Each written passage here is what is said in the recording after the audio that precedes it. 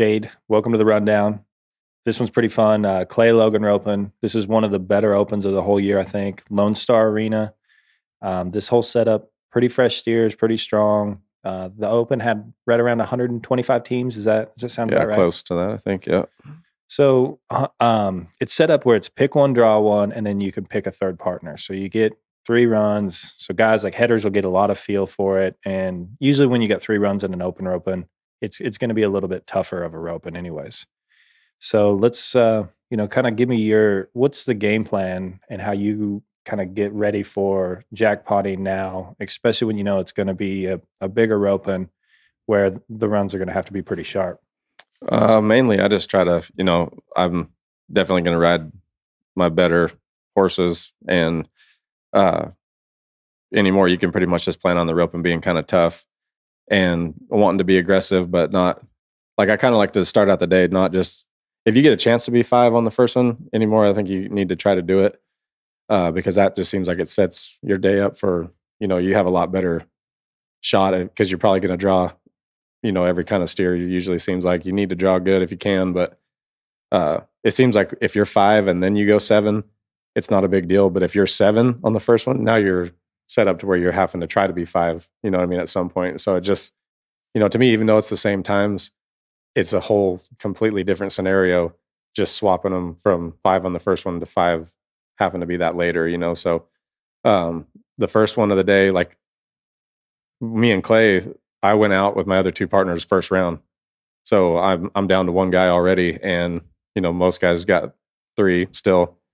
And so that doesn't really change my plan as like try to be safer and make sure I don't mess up. But it just makes it to where, you got one thing to concentrate on. And I was going to almost to me, like I like them when they're in or once or twice. So it's a lot easier just to concentrate on one guy and one roping instead of, if you get a leg with somebody, good with somebody, it might be a little bit longer with the other guy. Now you're kind of where you're roping 3 different ropings in one. And it's just, to me, it's easier to stay hooked and stay on track to what you want to do if you're just got one guy. Right, because you get some rhythm. Like you kind of like if you can get into that, I think it's like a kind of a no hesitation shot, but you kind of know what the steers are going to be like with a certain header and a certain run, and then if you get behind in the rope and you're trying to press with a guy as opposed to another guy, you might be just where you want. And so yeah, I guess that does make a lot of sense if you kind of when you get thinking about that. So we'll go to this first run right here. Kind of take me through this one, what you kind of think. Obviously, this is not the ideal pattern you want round 1. Right. Yeah. This steer, he, like when he first came across there, I thought he was going to kind of stay straight. And then when he went ahead and ducked over there, he kind of did it pretty fast. So I was a little bit farther away than I probably wanted to be. But, this arena, like I knew that he couldn't really get away from me because we were already over there by the wall. And so I didn't want to do the deal where I really started trying to gas it over there because all that does is make it to where when you do get there, you're kind of coming in a little bit hot, So I'm usually pretty comfortable being, farther away from the steer anyway. So I just kind of tried to stay on the same track I was on and just try to be there at the right time. And I got there kind of when I wanted to get there, but you can see right there, like that steer was a little fresher. And I don't know if like just the angle kind of he was going maybe is what made him do it, but he kind of took that high hop back underneath me and kind of made me have to slow my delivery down a little bit to get him caught. But I mean, it didn't turn out too bad really for what could have happened, All right. So my first thing when I see this run, I think this angle shows it pretty good, but Clay's heading the steer and really you haven't even picked your rope up, and so when that's kind of like when he steps, obviously you're not even in a spot where you can haze and stay with him. Right. So take me through it like as right here, like this head rope's going on and then you're picking your rope up. So obviously you don't even feel close enough at that point to even have swings going. Take me through where you try to ride to so you can kind of stay calm, like the angles right through here, because that's the one thing when you get that much left and you're kind of coming in, you said not try to come in hot. So will you explain to me like what happens when you do kind of come in hot with a turn like that, and then what you do right here to basically get there as the steer's kind of opening up, really? Well, like if you get there, like, because you can see right here, no matter what to me, I think happens when they turn the steer, that there's going to be a pause or they're going to slow down. So if I'm picking up speed as that's happening, then you're getting the clash, you know what I mean? And all that does is get to where it's going to get your shoulders back. You're going to lift up on your reins. Your tip's going to get up, and it just makes it it basically makes it to where your options get a lot smaller. You know, you get to where you're going to pretty much have to be standing still when you go to heel the steer. And so me, like when I'm jackpotting, I usually try to, like, I like to pick up my rope whenever I get caught up to the steer, like when my horse kind of breaks down to the stride to pick up my timing. So like this steer right here, like you said, I was far enough away that when he headed him and I'm still heading over there, like I knew the timing was going to be off because I was still going faster than the steer to try to catch up. So once he headed him, and you could kind of take, because like heeling, you're always roping for what's going to happen or like what you think's going to happen next, not necessarily what's going on right at that time. And so like right here, I could kind of see how that steer is lifting up on his own a little bit after he headed him. So I went ahead and picked it up, and then I'm just kind of reading it on the way in to make sure that I don't, because you don't want to just be behind the run. But in that situation right there, I could have got too far ahead to where then I would have had to like really come off it and float it, or just too many guessing games in there, to try to meet up at the right time. So I just kind of let my horse, once I kind of felt him check over there and hit the same time as the steer, I went ahead and picked it up. And then I just tried to stay, I kind of try to stay on the same plane and same speed until, something shows me otherwise. What do you think about the heel horses? Like, take me through this, how you think your heel horse does a good job right here. Mainly when I talk about that or ask about this, you see right here, he kind of keeps moving forward and the momentum stays. Like you see a lot of guys, they really get caught up with like this huge stop and huge drag. Well, that would have had to been the steer going away if you get that huge stop, so that horse can kind of crawl through that shot when that steer doesn't open up. So what do you like about that? Because that's something we'll kind of see in your heeling is when steers are not ready to be heeled, you can kind of get one more swing off and catch a lot of cattle, right? Right. I think that, as far as like you said, horse-wise, that is the biggest thing I look for, honestly, is like right here, that steer, like when I was coming to him, everything was looking good. Well, then when he went to take that big jump away from me, or he kind of took that high hanging hop or whatever, that's where you see some horses, they'll either go kind of too close or they'll kind of almost punch and try to get stopped, or like right there, he just kind of kept pedaling with his front feet. And to me, that's what makes you, because like if you watch the steer's front feet, that's kind of the same motion that they make, not necessarily the back feet. If my horse's front feet are doing the same thing as the steer's front feet, it lets you keep going with the same stride as the steer. Because even when the steer's hopping, they're going left to right with the fronts. So you can get your horse doing the same thing, then don't really matter what the steer does. They'll let you, because they got it, whether they're close to you or not, they have to, like to me, they got to stay with you until you catch. You know what I mean? And then be able to cut it off. And if you get them to where they're punching or whatever, it changes the angles of it so much that, I mean, you can get by and do some stuff, but you can't get by all day long doing that, Well, and I think that's the whole key to like winning, right? Is there's going to be some runs in there where it's not going to be ideal. And if you can just survive the run, then you can come back. And then when you do get a good steer, then you can start being more aggressive, right? Which I don't know how fast. What were you guys right there? I think we were like 6'6" or something on the first one. 6'6". So it was a steer that probably was pretty easy to head, but one that, you should have went out on the rope. I mean, a lot of guys probably go out on the steer just because of the difficulty on the spacing they're heeling, right? Yeah, I mean, it does look hard. Like now watching it on here, like when he went hard enough to where I can see where guys would panic, or even myself sometimes. But the steers were kind of fresh enough that I knew, like, I could kind of see that big jump coming right there before I even got there. And just, I kind of knew that the angle that we were headed anyway, that Clay wasn't going to be able to push up. Like he was going to have to come back up the wall, and it was going to be a pretty sharp corner. And so that's another reason why I didn't want to get too close too quick, is because I knew that there was going to be a little bit longer hesitation than usual. And I just wanted to be in a spot where once the steer did decide, like I like to be able to, when they do end up deciding to do what they're going to do, I want to be able to see it and make my move and react to it like as they're fixing to do it. So if you're too close and you can't see it, then there's a spot that they could go that you can't react to. So I just try to keep it to where I try to keep as many options open as I can until I need to throw. Right. And I think that's where like the swing and everything like that you've worked on for so long, for so hard, because that translates to that spot. You don't get committed to a shot, Right. and you're able to be able to read the steer as things kind of develop. So when you get a lot of left here like this, where are you riding to? And hey, don't be afraid to go John Madden with that pin if you want to show some angles. But Okay. but I don't know if this one will be a good one or not for John. But when you get a lot of left and you're out of position here, so kind of give me where you're trying to point your horse to, and where like that's kind of confusing, because I know obviously we look here and your left hand is really in probably the most. I would think that's as far as a guy's ever going to have to guide a horse to help him out. So you're obviously trying to get back inside, but where are you when you try to get inside so you don't get trapped and you can kind of still get around the turn when things go left here? Okay, so I try to get so maybe go one more little click here so you can see my tip.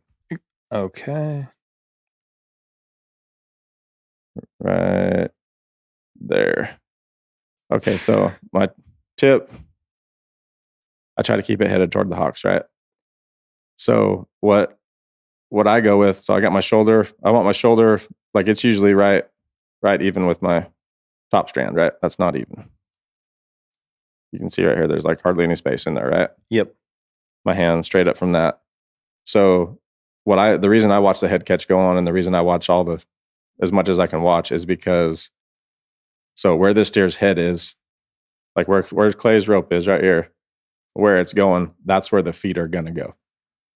So I can tell here already, the reason I'm headed where I'm headed is because when he hits, you can go one more. So his head, where his head is going, this is where it was, right? Okay, go one more click. Okay, stop right there. Or just back just a little bit. Okay, so that's where his leg ended up. So when I'm over here looking at it from where I'm at, I can tell by the way his head's bending around, even though his butt is going to hit out, it's going to come back to where it just was. So to me, like where you see a lot of guys, they try to ride around the end of it. All it does in a situation like this is it gets it to where when they pull the steer, you almost get like the pass by deal. Like you're going to a spot and they come back by you the other way and you can't make that sharp of a turn, right? So that's where I've tried to get to where I don't panic in that situation, because even though they're going to hit out, I know they're going to come back to me. So I just try to meet back up. Like when they swing back towards me, that's where I meet back up. And you're using the head rope and kind of the head catch. Yeah, just the heads, like the head. Like I don't ever just look at the feet until, still like right now, you can see where my eyes are at. I'm looking like up towards his shoulders, because that's where, like what his shoulders are doing right now is what gave me the read of, okay, he might take a high jump or might kind of, you can't really tell that they're going to hang, but I can tell, okay, so his shoulders are right here. So go to the next frame after one more. See, so the tail head comes up dang near to that spot right there. And so now I'm still looking like where my eyes are looking. I'm looking kind of at the top of the tail head, and I can see the angle, like he's headed down this way. So I know he's coming back like to where my left hand is at. So my left hand's headed here. Okay, go one more.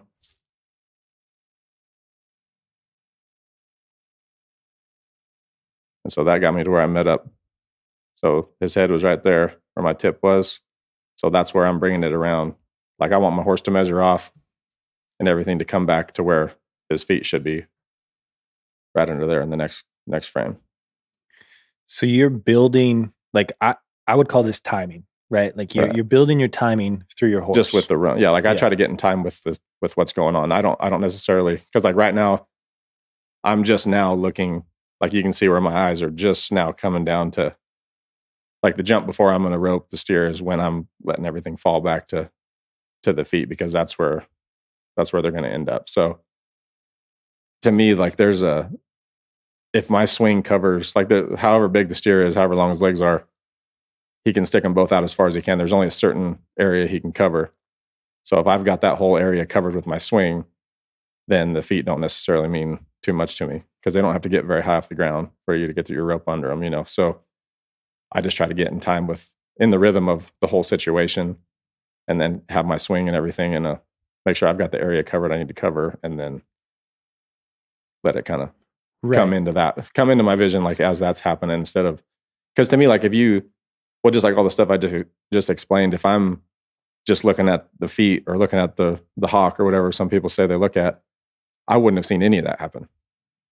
Yeah. So you see the steer go left and you're just thinking, man, I got to get over there. Well, now all of a sudden here you come crashing in there and don't see anything that, you know, all that stuff that just happened is going to make it to where now you're probably missing or getting a right leg. Yeah. I mean, I think a lot of heelers in that situation, they want to come in hot, you know, when they see that big gap and they want to chase. And the first few things when they chase, their swing speeds up, their horse's stride speeds up, their stride speeds up. And so that kind of makes it to where as you're getting there, you can't really read and you've got a quick swing and things just don't have really rhythm to it. So essentially we're saying with this, you're heeling. And I think this is like kind of the job that like how you're taking it is you've got to be able to read the situation and then put yourself in the spot where you can heel them as they open up. Right. And this is one of those where it's really, really wild. I mean, I remember watching the run live and I thought you were done as soon as he stepped. And for you able to just recover and heal him like that, I think that's pretty amazing. Well, and you, like, to me, catching up to the steer to me is like wherever I can get the steer from. If I can't get to this, like a lot of guys like to get to the spot, get separation. I don't necessarily care. Like if I get there, that's fine. But if I can get them from being already separated, and that's where like you were talking about the horse comes in. If I'm already separated before I throw, that's when you need him to stay moving with you and let your loop get to where it needs to get before he cuts it off. But I don't necessarily have to be that close to the steer to be caught up, say, for what I've considered being caught up. So that kind of gives, you know, another thing that just opens up a few more options for you. I feel like if you keep it that way, then you don't ever get to where you're like, man, you have to nail this one lane and do all this stuff to be able to catch a steer. Like basically, if you have lots of clubs in your bag, then you can, you know, adjust to whatever situation kind of shows up. Yeah. A guy might have needed like the 7-iron for that one. That one was a little bit, it was almost in the rough right there.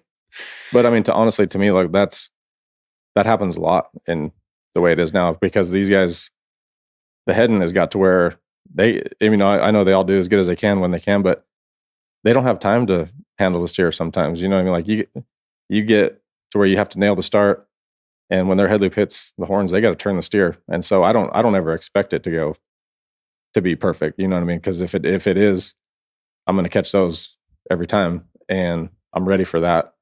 So I want to be in a spot to where I'm ready for anything. And then if it goes better than terrible, then great. Well, on top of that, you're allowing your header to open them up as fast as they can be opened up without essentially jerking them down. Right. So then you're able to create a really fast run by doing that as well. And I think that's, you know, obviously we'll see that when we go into these next few runs. My last thing on this is a pretty good angle for your heeling delivery, and kind of talking about, this is one that I would say is just a little bit unorthodox as far as when you've got that, when the steer's like really like spend a lot of time in the air and you've got to hang on to your rope just a little bit longer. So kind of take me through how your heel loop, you know, gets delivered on this steer, like what you think, how it has to work right there. Well, like I hear a lot of people say like feeding in your last swing or in your delivery, you shouldn't do it. But like to me, I feed in and out a lot, you know, depending on what's going on, because like I always think of it like, say like a golf swing, like they say you want to keep your club on the same plane angle all the time. Well, so this is a way to do that. If I can feed in and out and create more distance, like give it more time to come around by feeding it out, I can keep it on the same angle to where I'm already headed, and then adjust accordingly without having to float it. Or there are certain times where if you didn't do that and you tried to just get it around again, well, now you got to bring your hand and your arm in. So where if you do get it around, now it's on a different angle than it was before. And so it just creates problems like that. So to me, like right there, I could see, like as I was getting there, the way that steer was setting up, that something, it was either going to be a pause or, so like right there, or go back to that spot again. Sorry. Like go one more after this swing. So right here, you can see me lift my left hand, start feeding it out, right? Because I'm starting to lift on my horse because I can see by his shoulders is what made me, because his shoulders being up, his butt's down. Well, the next thing, like to me, I go opposites. So whatever's happening now, the counter move is going to be shoulders go down, butt comes that high. So his shoulders were there. Now the tail head comes to the same spot. So that's going to make it to where it's going to take him longer to get down. So instead of me having to try to, I would have been out of time, basically, is what I'm trying to say. So I lengthened the distance of my rope by feeding it out to create more time for me to wait on the steer to let my rope meet up when it needs to meet up. And then you can, like, I'll pull it out sometimes on the way down. But like this one right here, I tried to get it down. I know I can't prove it, but I tried to get not as much tip through on that one just because of how he was straight-legged.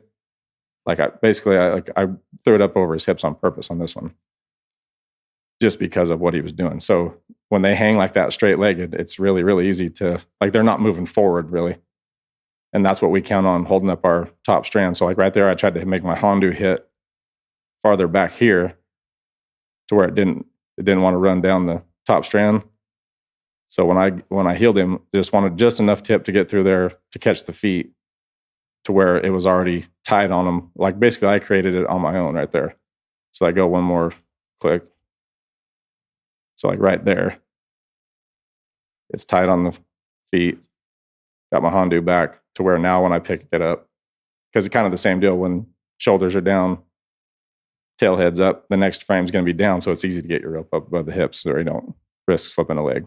Right. So the further back your Hondu is, the less tip you're going to get through there. Less tip you're going to get through there. And then also, if you're getting a lot of pantyhose shots, that means the back part of your rope, like everything to the right leg, is got to go somewhere. So if you're pulling your slack up, then it's going to come up and get them over the hips. And stuff like this, I don't really recommend, other than like this steers like this. They're kind of little.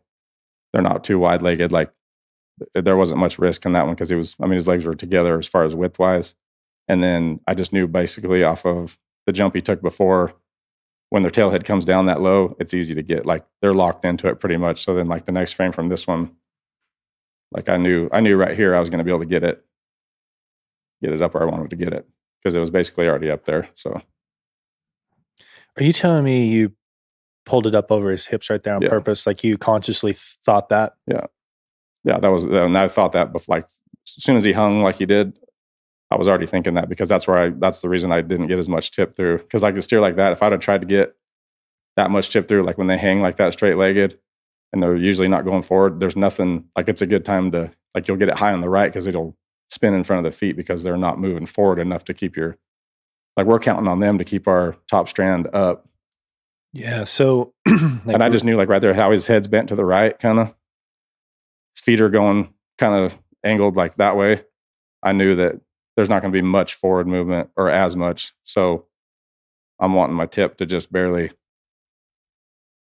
see, like right there, I'm dropping this part down pretty far behind the feet as far as what you would normally, because normally on a run where you get close enough and get separation, you're going to want your Hondu to hit somewhere up in there. Right.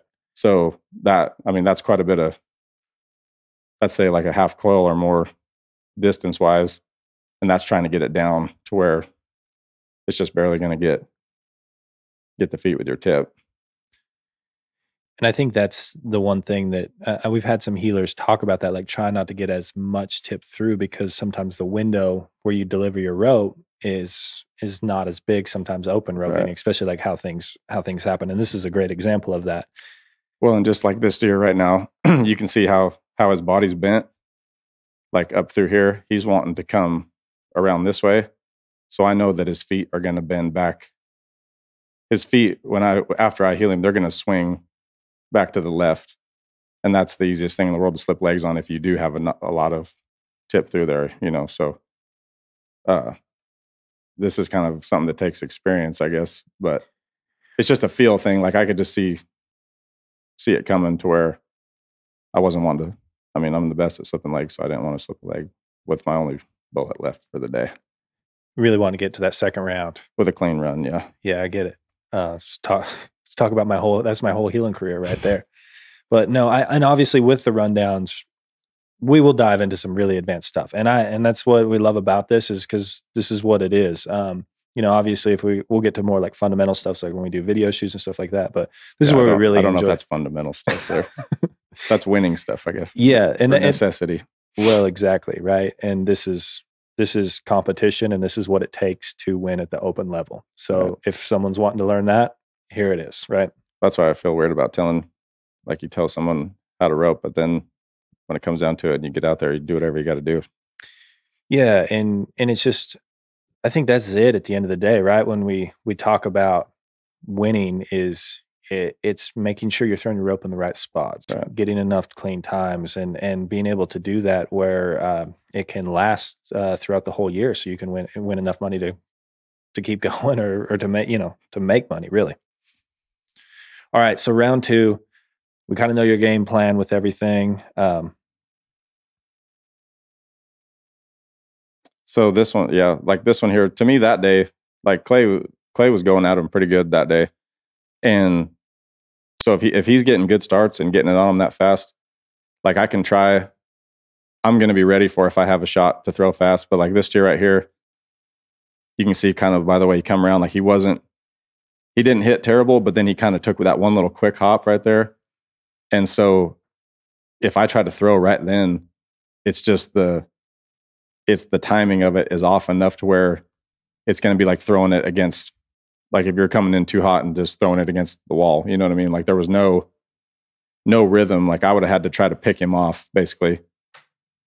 So he comes, and I'm far enough off him too. Like they were fresh enough that day that I wasn't wanting to be in a spot to where, like say if I'd have been closer when he took that little quick hop, I would have had to have my horse come off it enough to where then I would have had to try to decide where he was going to go and if I needed to go to him or not. So when he does this right here, I have enough distance where I can see that and I can just kind of keep going the same speed I was going, knowing that there was enough distance between me and the steer that by the time I got there, he was going to probably have him moving again, and to where I don't even have to pick up, or basically he picked right back up into the flow of the run as I was getting there. So when he hit like that, I knew. So when he comes back up right here, he was kind of loose is why he hit like he did. And so I just seen that coming and took one more swing and just kind of went for the catch. But he turned him fast enough that I know that I'm not going to have to try to do anything crazy and still be 5 or 6 flat to 5.5 to 6 flat probably. So it didn't really seem like that's a 100% catch shot for me. So why not take it when you're still going to be 5? Yeah, this is your guys' run, right? Like if you got a good steer, good start heading, this is your guys' run. It's 100% of the time. If you make that every single time, you're going to win the rope, right? Like I think this is what this has got to be 5 right here. I think we were 5, like 5.5 or 5.7 maybe. And so to me, like it. I mean, yeah, you both have to be aggressive and go fast, but really, the header dictates kind of how fast. Like if we go down the arena, if he misses the barrier and we're going too far, well, then I know I'm going to have to try to step up and do something. But if it's at a 5-head roping like this and he's doing the stuff he was doing that day, my job is to get 2 feet. My job's not to try to throw as fast as he's throwing and let's try to be 4, you know what I mean, and not catch. I'm trying to wait until he pulls the steer and do my job, and as long as he's doing what he's doing, then that's how you. Like I'm not having any part in taking the risks for that day, right? Because he's already done all that. Like he got a great start, he went at him, and so why would I try to throw right here when he quick hops and get a right leg instead of taking one more and letting him open up like that and taking a no doubter, and still be, as long as you're still with the pace of the rope, and then it doesn't mean anything. You know what I mean? That's what you're supposed to do. So, right. Especially in the second round. I mean, if it were getting into the 4th round and we're 10th or something on 3, well then, yeah, you need to go ahead and, maybe try to do something if you get the chance, but not when you're only in the second round. Absolutely. And so I think I'm going to go back to this other angle because I think it shows it pretty good right here. Your spacing, and I would call this like a half hop, essentially. Like the steer, like Clay's heading. I mean, the steers might be in a little bit in the right lead as he's kind of putting it on the horn. And he steps out, like we said, he's trying to basically turn them as fast as they can, open them up. Well, right here, the steer kind of hits hard. And then you get this little like half hop, I'd call that. And that's where your spacing kind of allows you to kind of see everything happen and then just kind of keep riding through that. Because you could probably feel it if that steer, when we go back, like right here, if he's opening up and like breaking down better, you might be a little more aggressive, but your spacing kind of allows you to read that, right? Right. Like, and if this run's playing in regular or slow motion or whatever, and you don't be able to see the steer, it would have looked like nothing changed as far as where I was at. And so like, to me, if I'm watching these runs and thinking to myself, like, what do I need to do different, do better? That's exactly what I wanted to do in that situation. And you can kind of see like my horse, right? So like when I pick up my swing, right there, he's matched up with the steer. So anything other than that, you have to be in a spot to where you have, say, at least one more stride to be able to adjust to it. But the thing about these guys is if you have that distance right there, even though he takes that quick hop, the next stride, he picked right back up. Like I don't ever really panic on once that happens, like when they come out of that, it's going to be faster or slower. Because like at this level, these guys know if something like that happens, don't pick up on your horse and try to slow the steer down, because all that does is let him get on an even looser rope. So he's kind of waiting, like he holds up enough to let the steer kind of regain his feet, but then he keeps going the same speed to where it pulls him right back into the, like I was still in time with the steer when he came out of that because of what he did, so that's something that you can kind of count on with these guys is they don't worry about that stuff too much.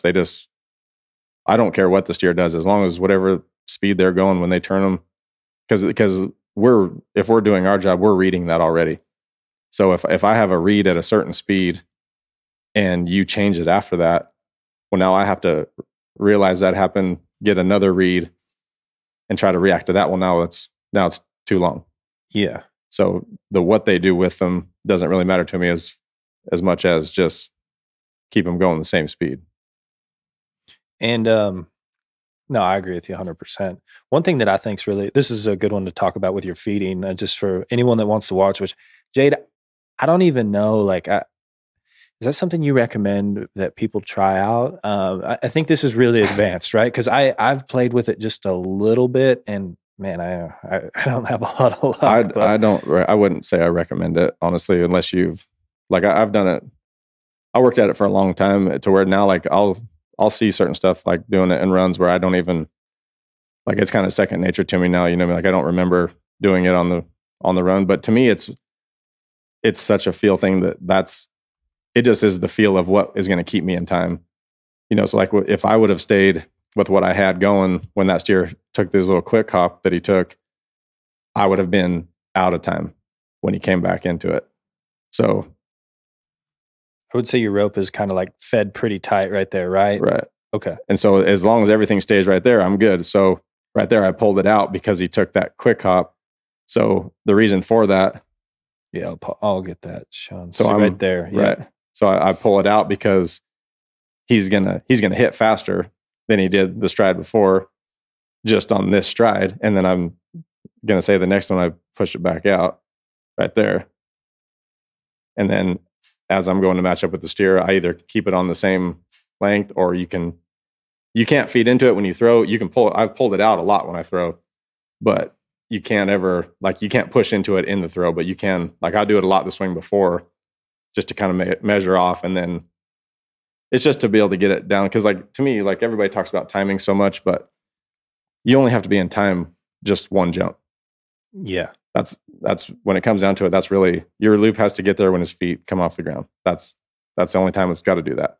So what you do from the box until that point, doesn't even really matter as long as whatever you do makes that happen when you want to throw. Right.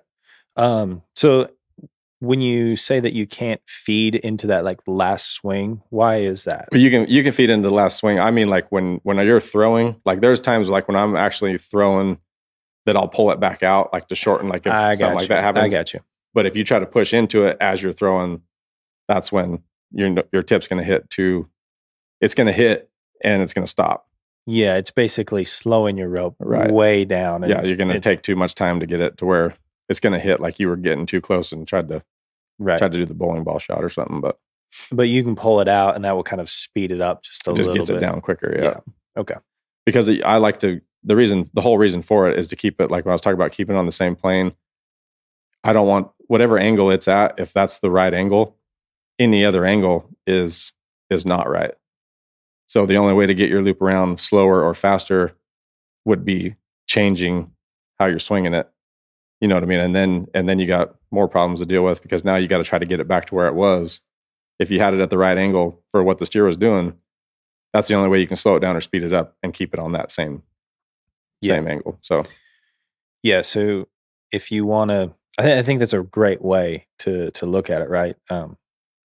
If you're thinking about your swing never changes, right, and all you're doing is changing in between your hands. Just creating the longer distance or shorter distance. And that's, I've talked about it before a lot. Like if you're swinging a ball on a string, as long as you keep the ball on the end of the string, you can send it out the whole length of the string or bring it back in and doesn't change it. Basically, it's to where you can get your tip down there anytime you want to, and it's not throwing it hard and leaving your tip behind. You just got to be able to keep the ball on the end of the string. So that's basically what kind of led me on to it, was because that's how I taught my kid to swing. Was I just had him a little string with a couple knots tied on the end of it, to where he got to where he would roll his wrist around and swing that knot on the end of it. Well, you could bring it down anytime you want to, and it's not, because if you do it any other way, you shorten the distance with your arm. Well, it leaves your tip even farther behind. Right. The harder you bring it in, the faster you bring it in, the slower the actual swing gets, and now your tip gets even farther away than it was. Well, doing it this way, you can, if you see something happen and you need to get it down there, you can whip it down there anytime, and it doesn't look like you did anything. Yep. But this has been the only way I've found to. It's taken me a long time to get it to where I got it now, but it's a pretty vital piece to what I'm trying to do, I think, for being able to catch steers that you're not supposed to catch anyway, you know? Absolutely. And once again, this is really high level stuff. I would more or less suggest trying to keep your swing in the same spot, keep a nice smooth swing, and then build timing through your horse. And then once you kind of get that feel for it, you can start playing with this. But there's a few key things that I think you do really, really well. Let's talk about your left hand. To be able to do that, you ride a little bit longer rein, right? You talk to me about why you got some longer reins and then how it works into these runs. Well, mainly is because like if you have your reins too short, to me, like right here where this is where I get a lot of my power from. Like you got to be able to me, you have to be able to move your upper body, like swivel it as much as you need to swivel it without messing with my horse. So I want to have my reins in a spot to where if I pick up and I need them, they're not too long to where I can't control him. But like in this deal right here, like I went from my left hand being down almost like say level with the saddle horn to 3 or 4 inches above the saddle horn, and it didn't mess with my horse's face at all.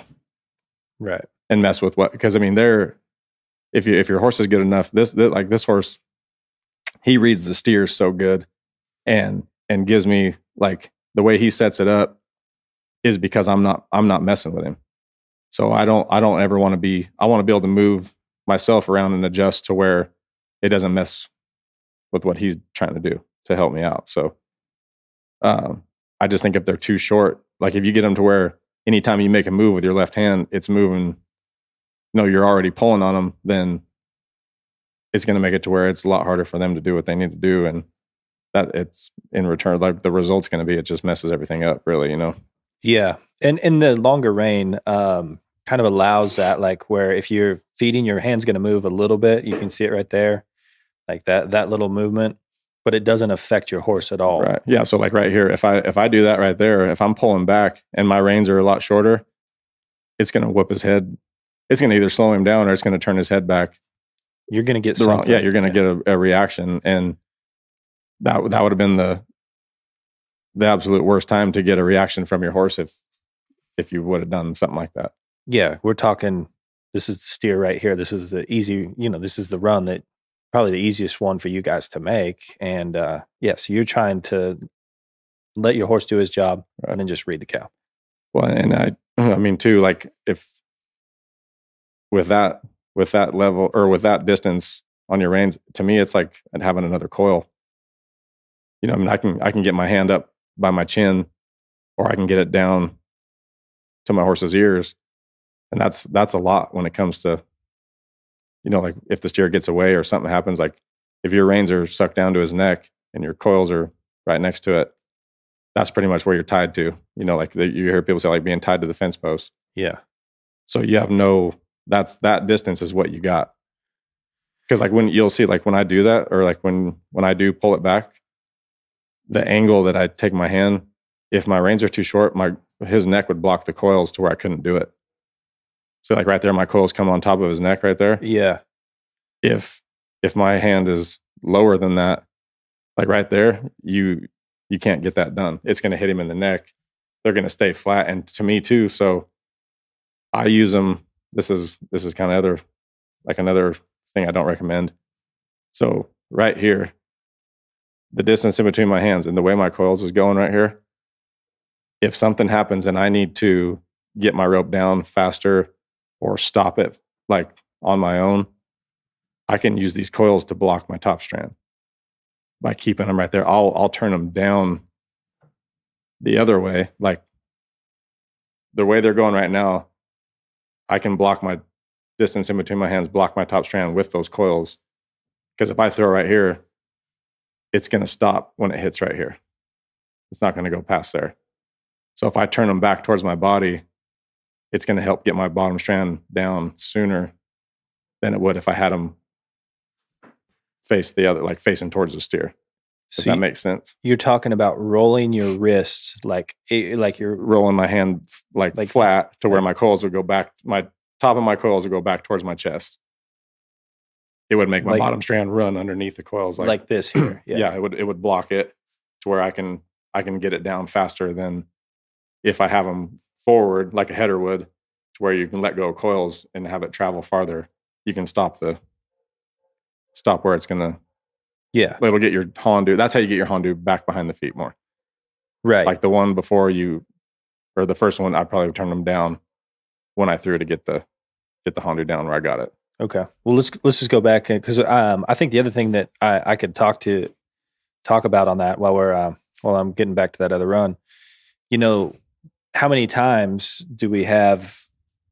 Let's see, in a run when steers like getting off to the right, if your hand is really low and your reins are really tight, I would say that being able to finish your delivery as things are a little bit more off to the right, if your hand is really tied down to your horse's neck with short reins, that doesn't really allow you to finish your rope, and it makes it really hard to place it on the ground. So being able to... Yeah, you're not going to be able to get your tip through hardly that way. Yeah, how many times do we get like on a big wide steer and you just kind of feel like I can't get it down to the ground because it's just kind of out getting away from you, and I think that's kind of where that can happen right there. Right, it makes it extremely hard. Yeah, there it is. So that it's kind of blocked off in this angle, but you really bring that left hand like pretty tight in to... And see if this, like say this steer would have stayed not going like the direction he went, if he would have stayed kind of to where I was, say like inside him, instead of getting around pretty straight behind, when I pulled him back right there, I would have had to turn him down to keep it all stopped from traveling too far. Because that's what, like, you have to keep it that way. So, stop right when it hits the ground. Okay, so right here, in order to keep my Hondu from running down the top strand, it's got to stay pushing down on it to keep it down here, right? Yeah. So if it gets loose anywhere in here, it can run that way, or it can fall back that way, this way, or that way. So that's where I come in with what I'm doing with my hand and these coils, is like, go ahead and go to the next one. Next run. Or no, just like the next click here. See how it's tight right there? That's keeping it. Basically, like when you do the butterfly, you switch sides, it pushes on each side of your Hondu to keep it from sliding down and your loop closing up. Well, to me, the roping's the same exact thing. It's like doing the butterfly. You got to do whatever counter move makes it to where, like right here now, my Hondu, it's straight up and down, but now I need it to go. I need it to close up. Before that, it's got to be on either side of it, keeping it from closing up the whole time. So based off what the steer is doing and my right hand's doing and left hand's doing, it's kind of like doing the butterfly to me. That's impressive. Yeah, I've never even once thought about that. I mean, it makes a ton of sense because you watch it right here, the rope will just close up, and that's where it was opened up. Right. So you're able to place it without it traveling and then close it. And close it accordingly, yeah. Right? All right, well, let's go to round 3.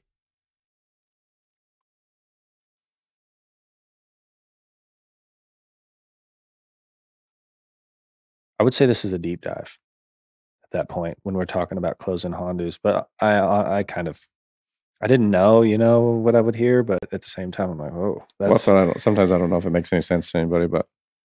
Well, I get it. It makes sense in my head, I guess. I get it. I don't think that I have enough heel horse power and time to really like figure it out, but that's pretty impressive.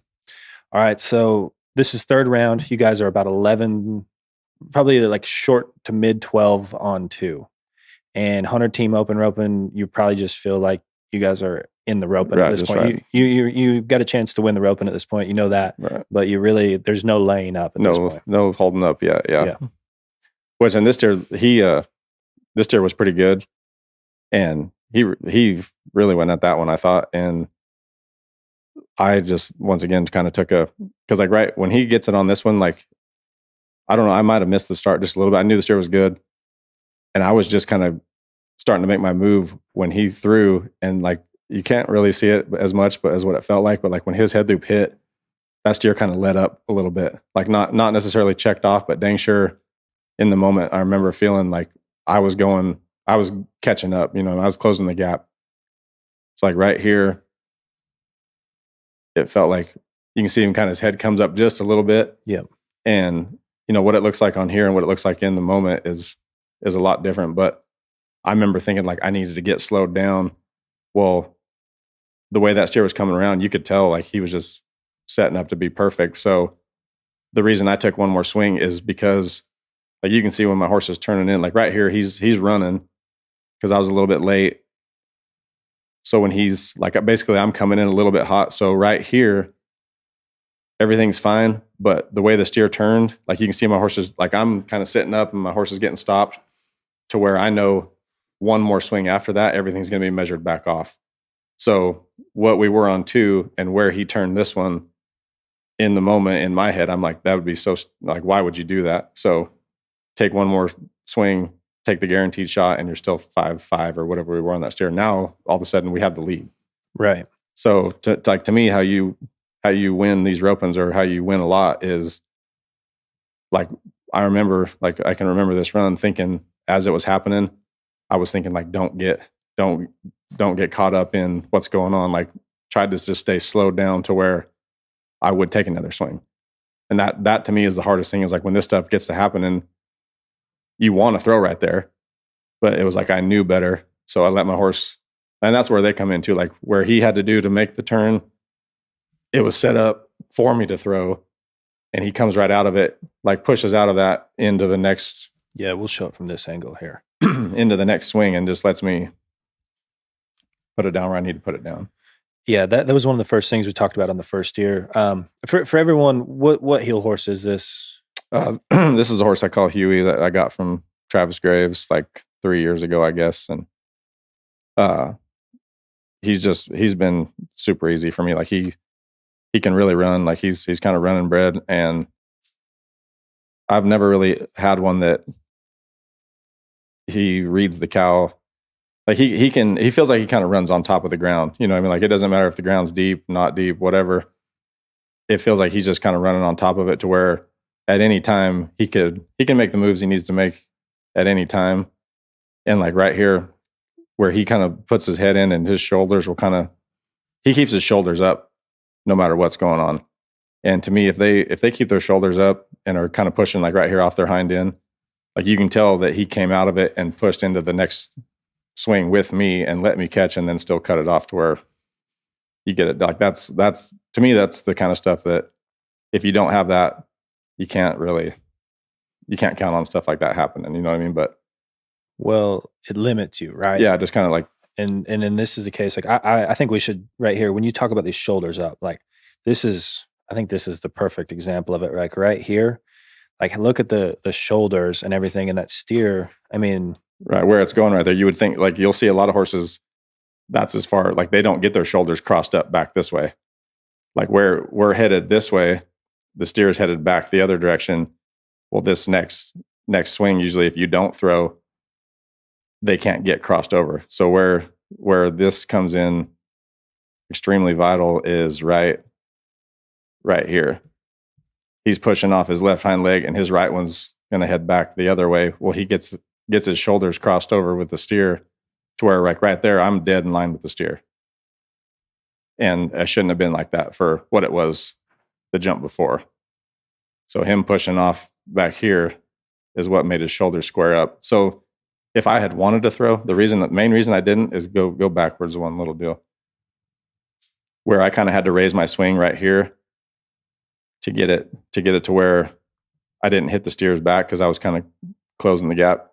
So go back just a tick. More back? No, forward, just one little. Okay, so right there, where my tip's at, it's too high to throw on the next jump because, so yeah, his feet are together right there, but his head, like it's where his head is, but where his body's going straight back that way. So this next click, he's going to come back. That's what I meant by where it was extremely important for my horse to do what he did, is because this next frame, the steer is going to come back into me. So his hind end is actually swiveling back to the left, say.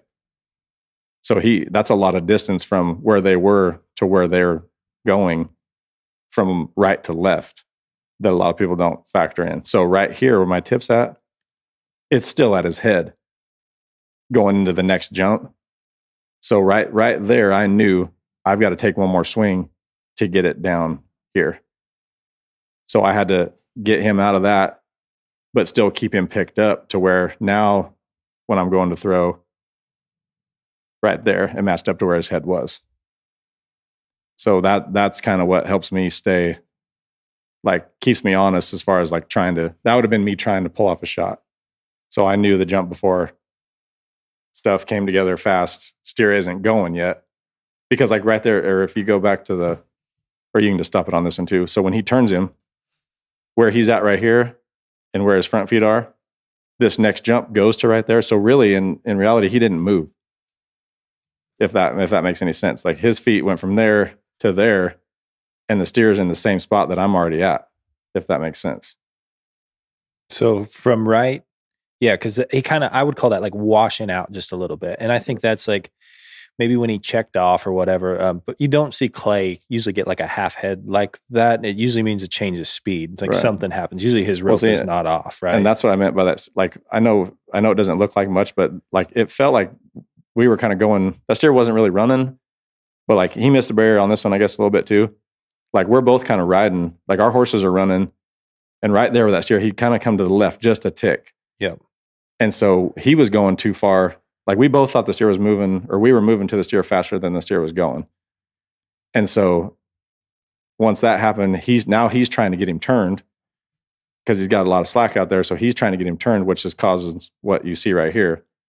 But so I'm in a spot where I could heel the steer, right? So if I try to do that, this next jump, when he comes back over here, my loop's going to go too far in front of the feet because even though in reality he's moving, he hasn't moved forward until this jump right here that he's going into. He kind of was getting his feet back underneath him. Right. So like that's why I call it washed out. That means like that backhand kind of swamps out just a little bit. Right. So right here, go back to that spot right there. Tell me when. Keep going. right there. Okay, so where my shoulder's at right here, I'm headed back this way because you can see where his head's at, right? Yep. So when you see some guys stay, like I'm still reining left right here, because if we're talking about what's going to happen next, so go to the next little click. Okay, so stop right there. My shoulders are closed off right here. Doesn't look like that's what's supposed to be happening for this right there, right? But he's going over here. So my hand and everything.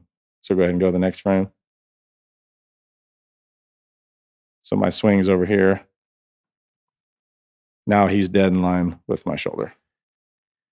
And that the frame before looks like I'm turned off, but that's the counter movements of seeing what's about to happen. Yeah, it looks like, man, I'm making the wrong move for the moment, but I'm not in the moment. I'm in the next moment. Yes. And so this is basically what I was talking about of the happen to be in the right time just one time. I seen this coming to where now the next frame that I needed to be, now I'm throwing and I'm dead straight to where everything lines up. Yeah, I mean, this is just normal. Go back to that little deal. This is another thing that happens a lot. Watch this tail right here. Yeah, this could kill you at the wrong time. It literally hooks the top strand. That makes it hard. It'll make your heel rope kind of bounce out. Like that bottom strand almost doesn't come to the ground sometimes. If they like really swish your tail and that top strand gets hit, it kind of like. Yeah, so where it's raising up right there, if somebody hooks your top strand when you throw it at the dummy and lifts it up for you, that's where this stuff right here comes in. That's got to be solid right there. From your hand down, that has to be, you have to be able to count on that as some foundation, especially if something like this happens. Because if I have any slack right here, like right here, any slack right now, when he does this, it's going to allow this part of my rope to go that way.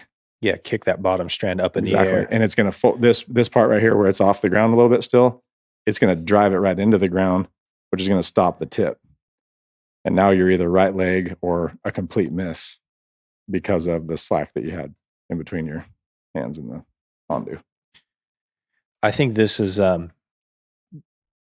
created from your heel horse's shoulders being able to stay up throughout the run, right? Like this was why you were allowed to read this. And this was it was a weird run, right? Like his steer was pretty good, but then headers just missing the barrier just enough. And that's where, like, that's the other thing I think is important is like, you have to, I try to kind of see the same starts as my header, unless he's really going at him, because you're going to catch up at the same time to stay on the same flow of the run. Like if I'm up there, that's why I don't necessarily like it at a jackpot when there's not a heel barrier, because I'm up there kind of waiting. Well, then here they come, stick it on the steer and turn him.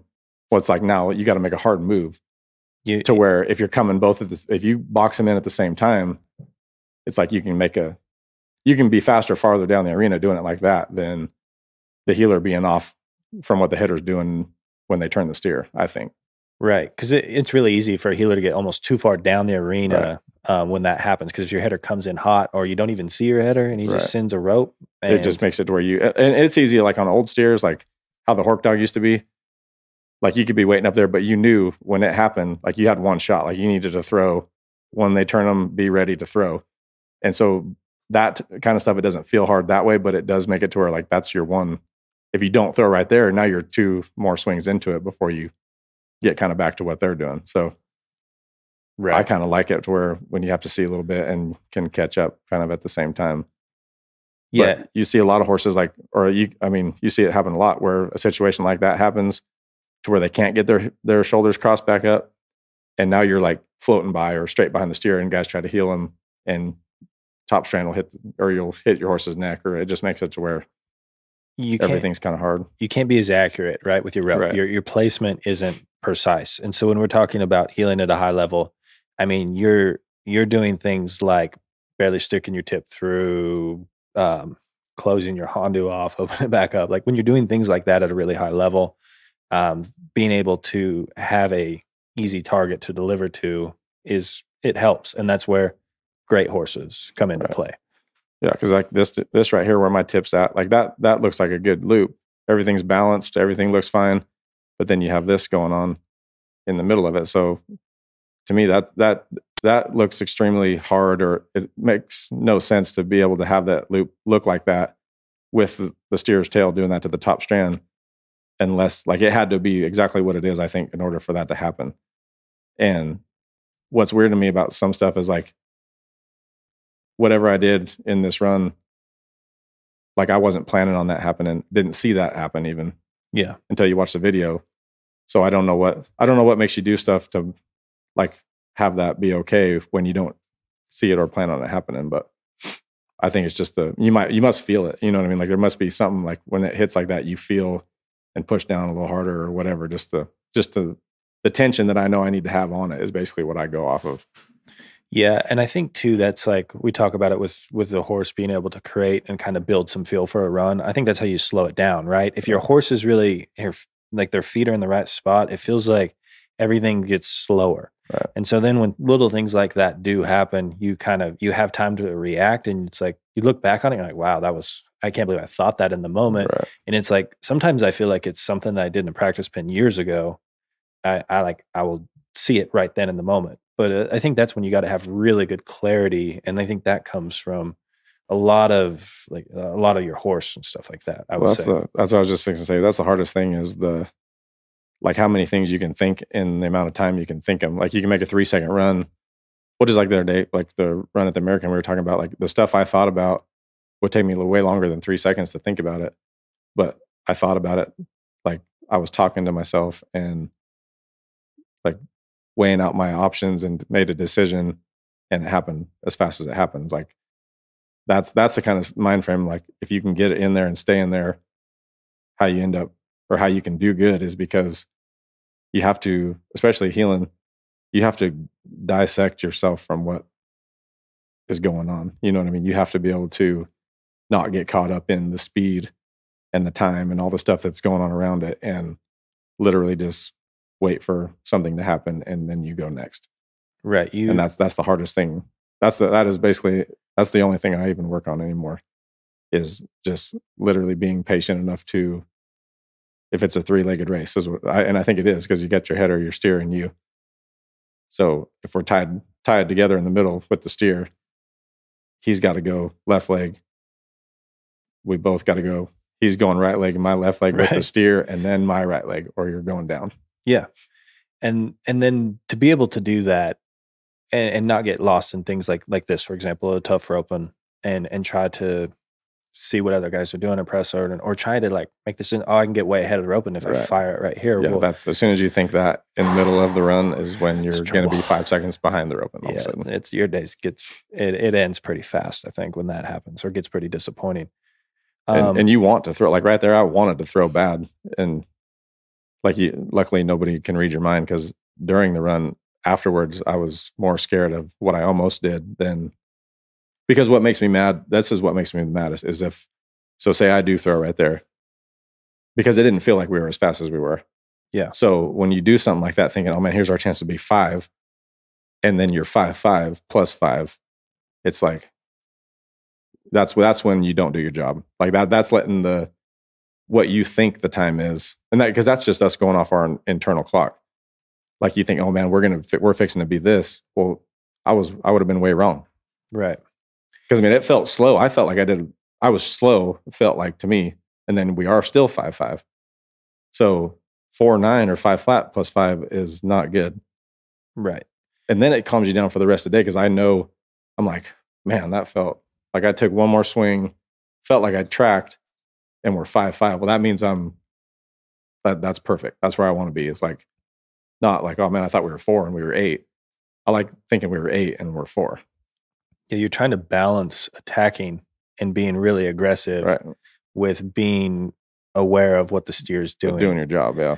Yeah. And I think that's like the whole art of competing at the highest level, right? Is making sure that you can throw your rope in the right spots that make the most amount of sense. And I think, like, I look at it like this: well, one more swing takes you to a 6 flat. Right. And if something is wrong on the 5.5 area where you could throw, that also means, hey, that's either something you need to fix at a different time, or something went wrong on the run, or you just like whatever happens. But to be able to get to that, and that's a deal when you're trying to win first, not thinking about, man, we can win third. It's still good, you know what I mean? Because you can't. Everybody wants to win first. We're all trying to win first, but it's hard to do. Like stuff has to go right. But I feel like you can win third and fourth all the time if you do your job. So a deal like that, like you've got to remember in the moment, well, we're 12 on 2, or we're good on 2. Like we're right where we need to be on 2. So even if I do take another swing and we're 6 flat, we're 18 on 3, we're still okay. Yeah. You know what I mean? We maybe aren't in the lead now, but we're close enough to where anybody messes up, like we're right back there. But then when you do it and you're still 5-5, now we're 17 on 3. It's like, man, that would have been a huge mistake. Like, that would have been a huge mistake to try to do something in that moment when taking another swing, making sure I caught, still in the lead. Now we're in the lead on 3. Like that's where, when you think about it afterwards, what the result was, it's like, man, that would have been a really dumb mistake. Like that's basically, you might as well not go to the Roping that day if that's what you were going to do, to me. Right. What about your header? Because I think he has been aggressive. Like the first steer kind of put him in the throw, but that yellow steer, that shot on him is aggressive. Right.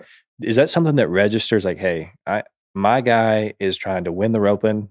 All I need to do is get 2 feet. Is that something that you like realize at that point, or is that even something you think about? Well, yeah, I mean, we like, it's kind of one of them deals. Like we just kind of play off of, like we're both trying to get our job done as fast as we can do it without messing up. So if he's getting it done how he's doing it that day, then that gives me the slack. You know what I mean? If we're just trying to equal 100% and he's taking 30, that means I've got 70 to, you know what I mean? And then if I can get it done in 30 or 40, now we're shaving time off from the pack. You know what I mean? So that's kind of how we play that deal. And what I do too is, you know, as this stuff's happening, like I'm not scared to live to fight another one. You know what I mean? Like that was the third one. We're still good, even if I take another swing, and we might draw the loper on the fourth one.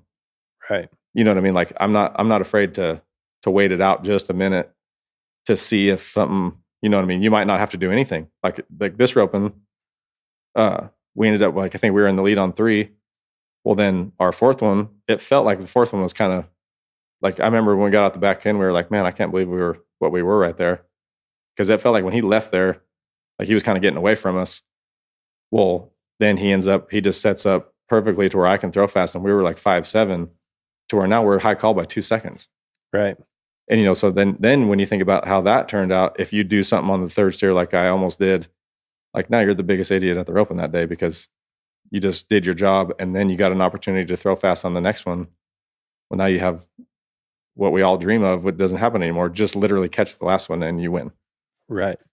And I think too, the one thing about you guys' team and a lot of open teams is if you've been like, let's just say you guys have been like more like mid to long sixes all the way, and you get to the 4th or 5th round, you might be a second or 2 seconds behind. Well, you can make that up in one run. Right. You guys got a good enough run where you can be 4 and all of a sudden be back into it. It's a really aggressive run, but then also you kind of know like, hey, we're at the spot now where we have to make it happen. Right. And you kind of get to that last kind of that, you know, your last stand or whatever. That's a little dramatic, I'd say, but you know what I mean? And that's where, like, I think you just being conscious of what's going on during, you know what I mean? It's doing your job basically. Yeah. Knowing that, hey, now we're down to 1 steer before the short round. We haven't got our chance to, like, you want to stay alive, obviously, but now it's to the point of, well, we might as well, like, we're not going to win anything anyway. It's basically no time anyway, unless you try to, you know, go as fast as you can, basically. But it's such a fine line anymore because, like him and Jake at the Odessa jackpot, they win the Roping from the 9th high call. Yeah, you know what I mean. Like, so that's where, you know, and it doesn't happen often, but anymore it does. You'll see the 6th high call win more than they should all the time now because they go fast and somebody's 4. Well, now all of a sudden everybody after that has to be faster than they've been all day long. Yep. So you can rope a pretty good Roping or a really good Roping, and now you got to be basically, it's like you feel like you're going for the short round fast time when you're high call. And so that's what, to me, like the last few years here has been the biggest adjustment, or just overall, like try to regroup situation to me has been like understanding that that's going to happen a lot. Like your the last feel you get, like you feel like you get an advantage, like you rope the best rope and now you're high call, now you're going for the day money. Like how do you register that? And it's a weird feeling. Like you got almost, you get out of the mode that you've been in all day, because now it's like we have to do something we haven't even done yet today. You know what I mean? Like now it's just a one hitter, and it's kind of a weird feeling, but that's why you almost have to, like, I'm just trying to be aggressive all day because of that. Like to where it's not just like a shock all of a sudden when you get to the last one and you have to be 5 flat and you've been being 6 flat. Right. And knowing when to take the risk and just trying to balance that all day long. Okay. So fourth steer, you guys are obviously ahead of the roping, right? Like, right. I think there was a couple, maybe us and Clay and Jake, maybe 2 17s and then a couple 18s. And then it might have went to almost 20. Like there wasn't any 19s, or for some reason I remember. And do you pay attention pretty closely to like the times of what's going on at this point? Or I do now, because like I used to not like I'm really roping anybody else's roping, but you need to know if like Sage Riggers goes out or Clay goes out, those times, and now all of a sudden you're 17 and there's no 18s left and maybe only one 19. Well, now all of a sudden it's like that kind of changes the game, for you a little bit. So I do try to pay attention to that at least now. Yeah. To know, because I mean, it's important. Right. Because if you got a runner or something, you can still just go ahead and catch, and maybe you might move to third, but you're still all right, Right. Okay. So this is fourth rounder. Steer's obviously quite a lot sharper and a little bit left. See this run, like to me, this run, and this is what we talked about this when we got out the back end, like what's going on until his head loop goes on.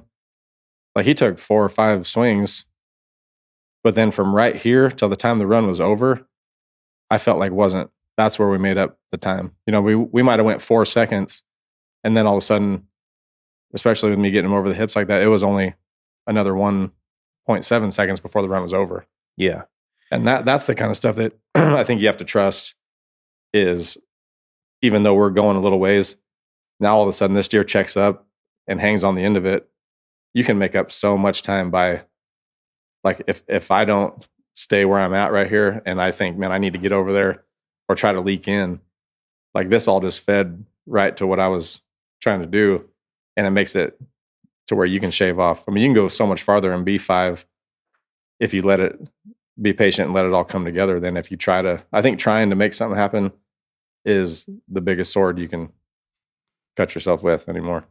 Well, absolutely. And the other thing too, this steer's big enough and kind of in that left lead that he can take, as this head horse hits him, he kind of just, when he kind of hangs on it, well, he just opens him right up. And that's like the first one that really came out of it clean. Right. And then that's also something that happens a lot jackpotting too, is the steers, they've had a couple of runs on them by now. They get better. Yeah, they get a little better to heel, where the first few might have washed when the head ropes are going on. So but I think this is what's kind of cool, is you've got Clay doesn't back off at all. Like, the steer's being fresh at the beginning. He doesn't try to help you, like go slower, like you said.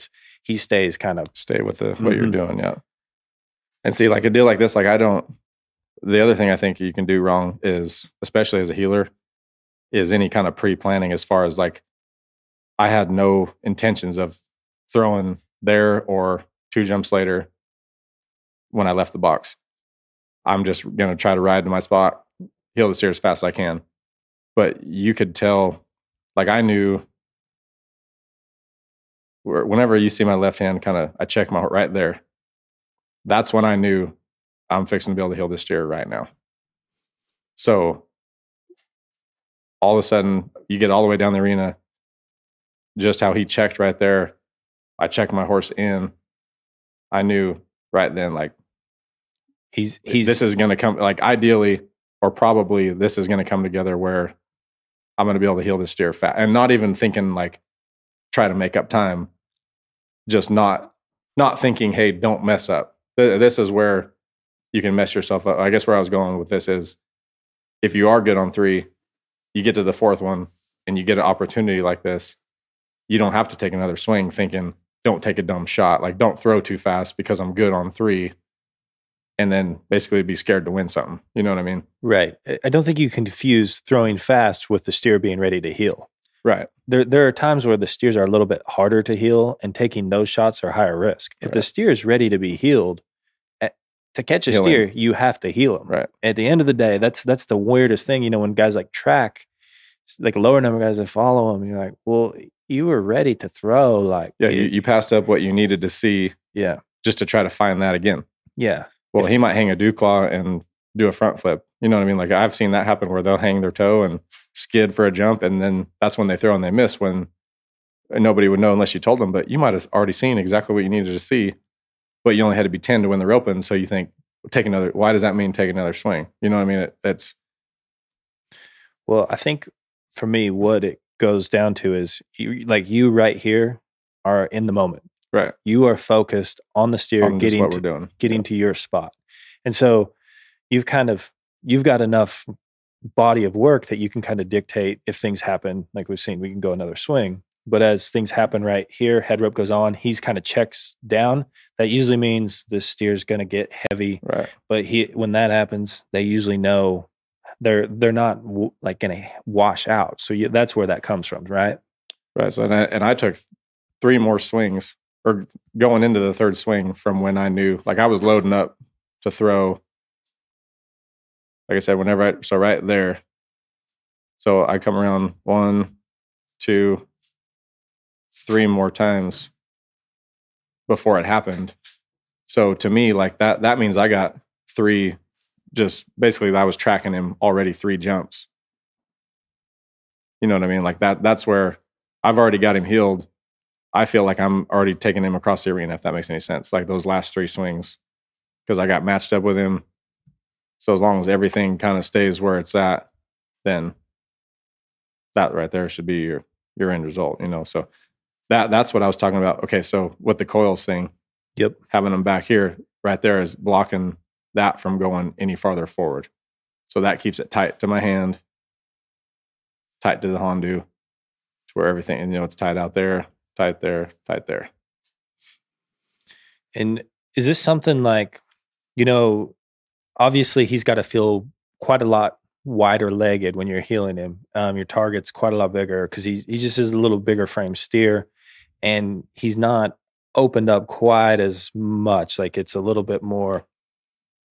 Is that something you'd go to with your delivery? Like the same thing earlier, like, hey, I'm gonna just barely try to put the tip through again. On a steer like this one right here, as it's coming together, I was a little bit closer. So like right there, I fed it out. Well, that's a long ways from right there. So, but that's just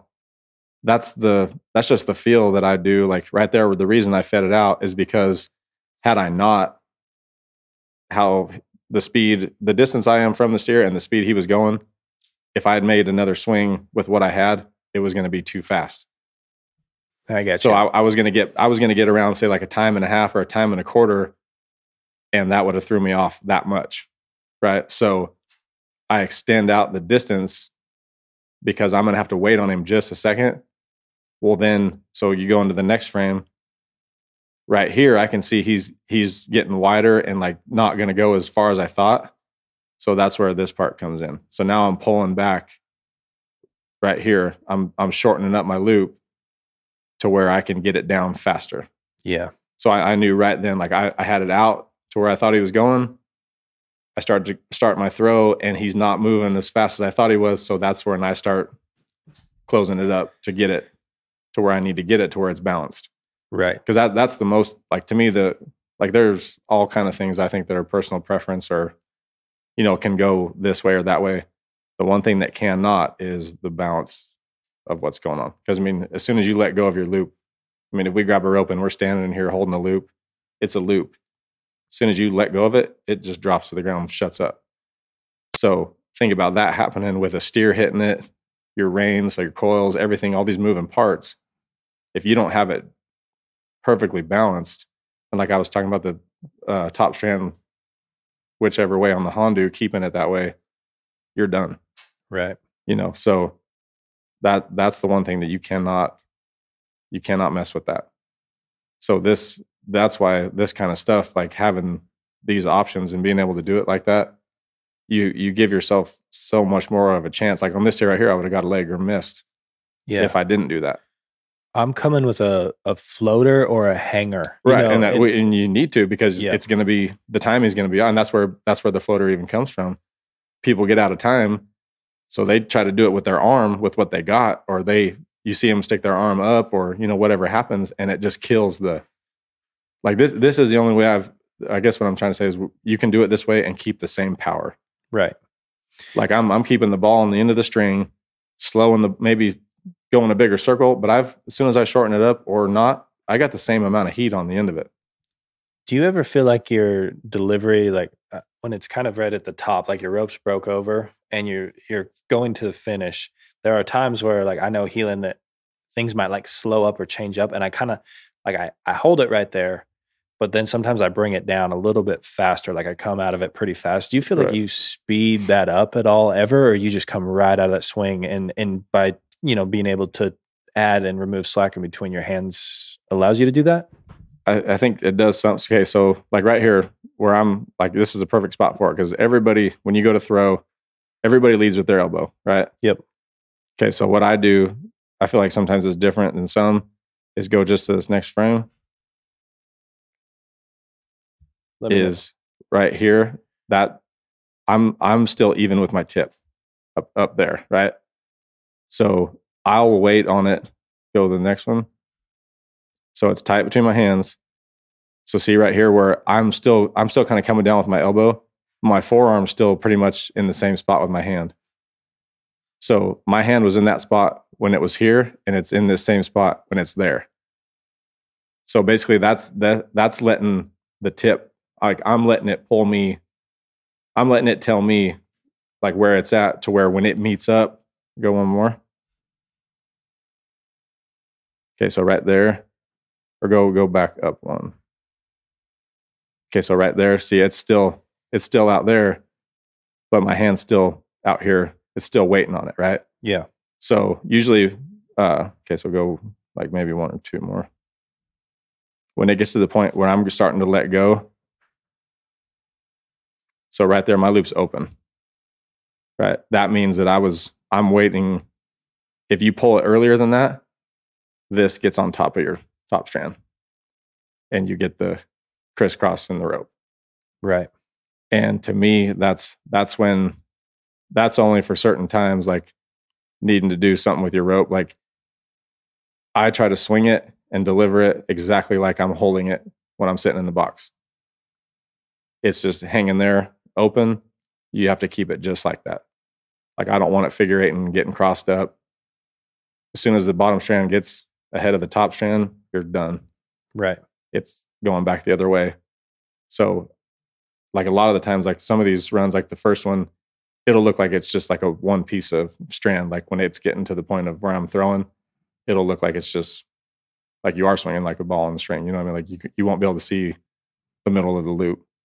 Yeah, it's perfect, like straight, from your hand to your tip, right? Yep. And so that's where I just try to let, and that's how I try to swing it too. Like I start it, I let it tell me when I need to make the next move. I don't get ahead of it. I don't get behind it. And because that's where, if you do, like you said, like if you get to where, if I had went from my elbow, because like really, so now I'm straight out from my elbow right here. So think of where I started with my elbow there. If I had just kept it going, this part of my hand would already be over here. And so when you get to the point of your delivery, when your hand gets to here, it can't go any farther that way, or it's going to hit your horse's neck, right? Yep. So if you go straight from your elbow straight to there, and your tip is still back here, that means it's got to go from here all the way down to the feet, basically on its own. And it's not going to have enough power to do that. And that's where that wave would get there too. Like, cause it's not, you're adding momentum or taking away momentum when you do that in certain spots of your rope as you're swinging it. Right. And when that happens, when this part, you're in your Hondu right here, when you're done with it, and there's still tip up here, not only is it not have enough heat to get around, it's going straight down to the ground. Right. You've already let go, because if you go any farther hanging onto it, it's just going to stop on behind the feet. So now this is where it can't be balanced, where when you let go of it, the Hondu is going to do nothing but go straight down your top strand. And that's when you see them, it's going to hit right there too. Yeah. You know, I mean, that's taking the weight, like your weight on your fishing line, and it's going straight down. Right. And that's where it kind of like closes up. Or my heel shot right there is, it's like, you see that one where they take kind of that big hop and you're ahead of it and you hit them right in the ribs, or it lays right to the side of them. That's because your elbow gets way too far ahead of your tip in your delivery. You just try to blossom your hand out there, and it does exactly that. Yeah, it's sad when that happens. This is advanced healing right here. This is what I love about it, is I can barely keep up. So, but I'm sure my number. I'm trying. I mean, I'm not trying to get too far ahead, but no, the thing is with this all the time, like there's cookie cutter stuff that we do, and I think it's perfect because there are some certain things in roping, like we talked earlier. But this is how you how you have gone about roping, and this is how what you're doing. So, short round. This is why I'm such a head case. I think this is why. Think about me with 3 partners in this rope, and this is one partner we're talking about. Yeah, this is just one. This is just 6 steers or 5 steers with one partner. Right, 5 steers. This is short round right here. Obviously, high call. Yeah. So now this is where we had 2 seconds on the team before us, and they only had to be 8 or something like that, and they were 7. So I'm pretty sure when we went right here, we had to be some kind of 9. Right. So that's, I mean, to me, that's ideal situation. You know, we don't ever get to do that now. It doesn't seem like. So a lot of guys are afraid of that, because now that you have 9, it's just literally a catch. Like you guys have to catch a steer. So obviously control of the run is really key for a team to be able to win and go in with confidence, knowing that. When's the last time you guys had to be 9 in a short round that paid a roping that paid more than $5,000 to win first? Yeah, no, you don't ever. I mean, it doesn't happen, right? Not anymore. Yeah, but I that's what I've never really. And I'm not trying to sound this in the wrong way or whatever. But I've never understood that, because we're trained to catch. I've trained myself my whole life to catch. Yeah.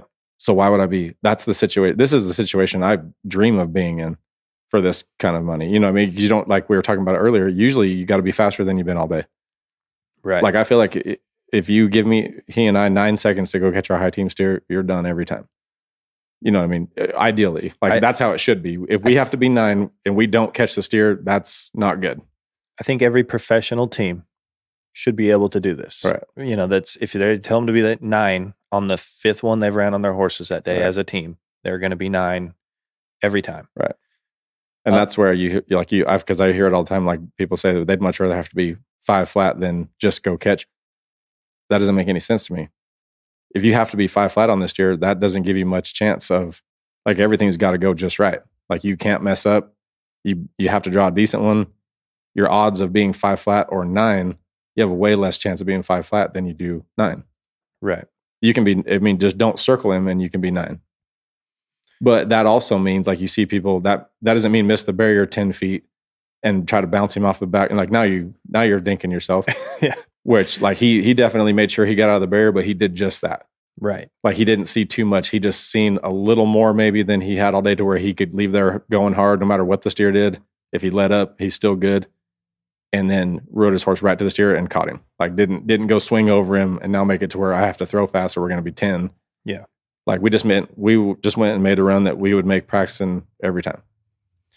So I've been thinking about this a lot. I feel like I have done one run as a header a majority of the time, and I've gotten really comfortable with it. And it's a 1 coil shot, 2 to 3 swings. And it's kind of on the way in as the horses are running in. And what I've found with that is it's kind of allowed a foundation for, if I need to go catch, that run usually holds up, and especially in short rounds in a go catch situation. Or if I have to be 9, I can make that be a 9-second run really easy. I'm pretty comfortable doing that. As a healer, is there a place where you find like your position is going to be, it's going to set up where you won't get in there too soon. It won't feel late. Is there anything that you change in that situation? Like you're like, all right, I'm going to make sure I keep everything out in front of me, or where do you go there as a healer? Well, I think to me, that's almost like what I was talking about, like them missing the start too much.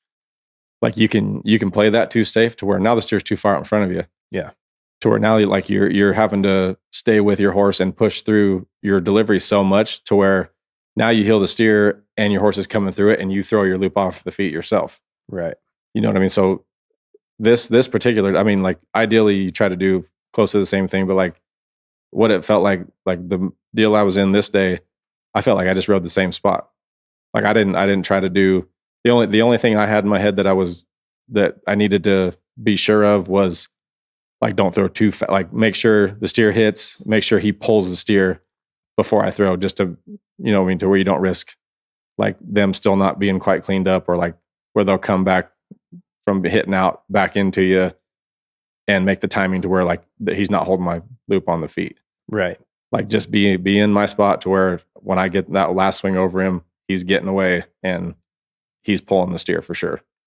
Essentially what you've done, the first run was a little bit funky, right? Like how the steer was going to open up, right. And but the rest of the steers, it's kind of like that. Pretty right? much, yeah. You're just waiting for them to open up, take a good hop, yeah. And that's your shot. Yeah, just basically like we talked about earlier, like seeing what I needed to see to heel the steer, whether that was the first jump, the third jump, you know, anywhere before 9, basically.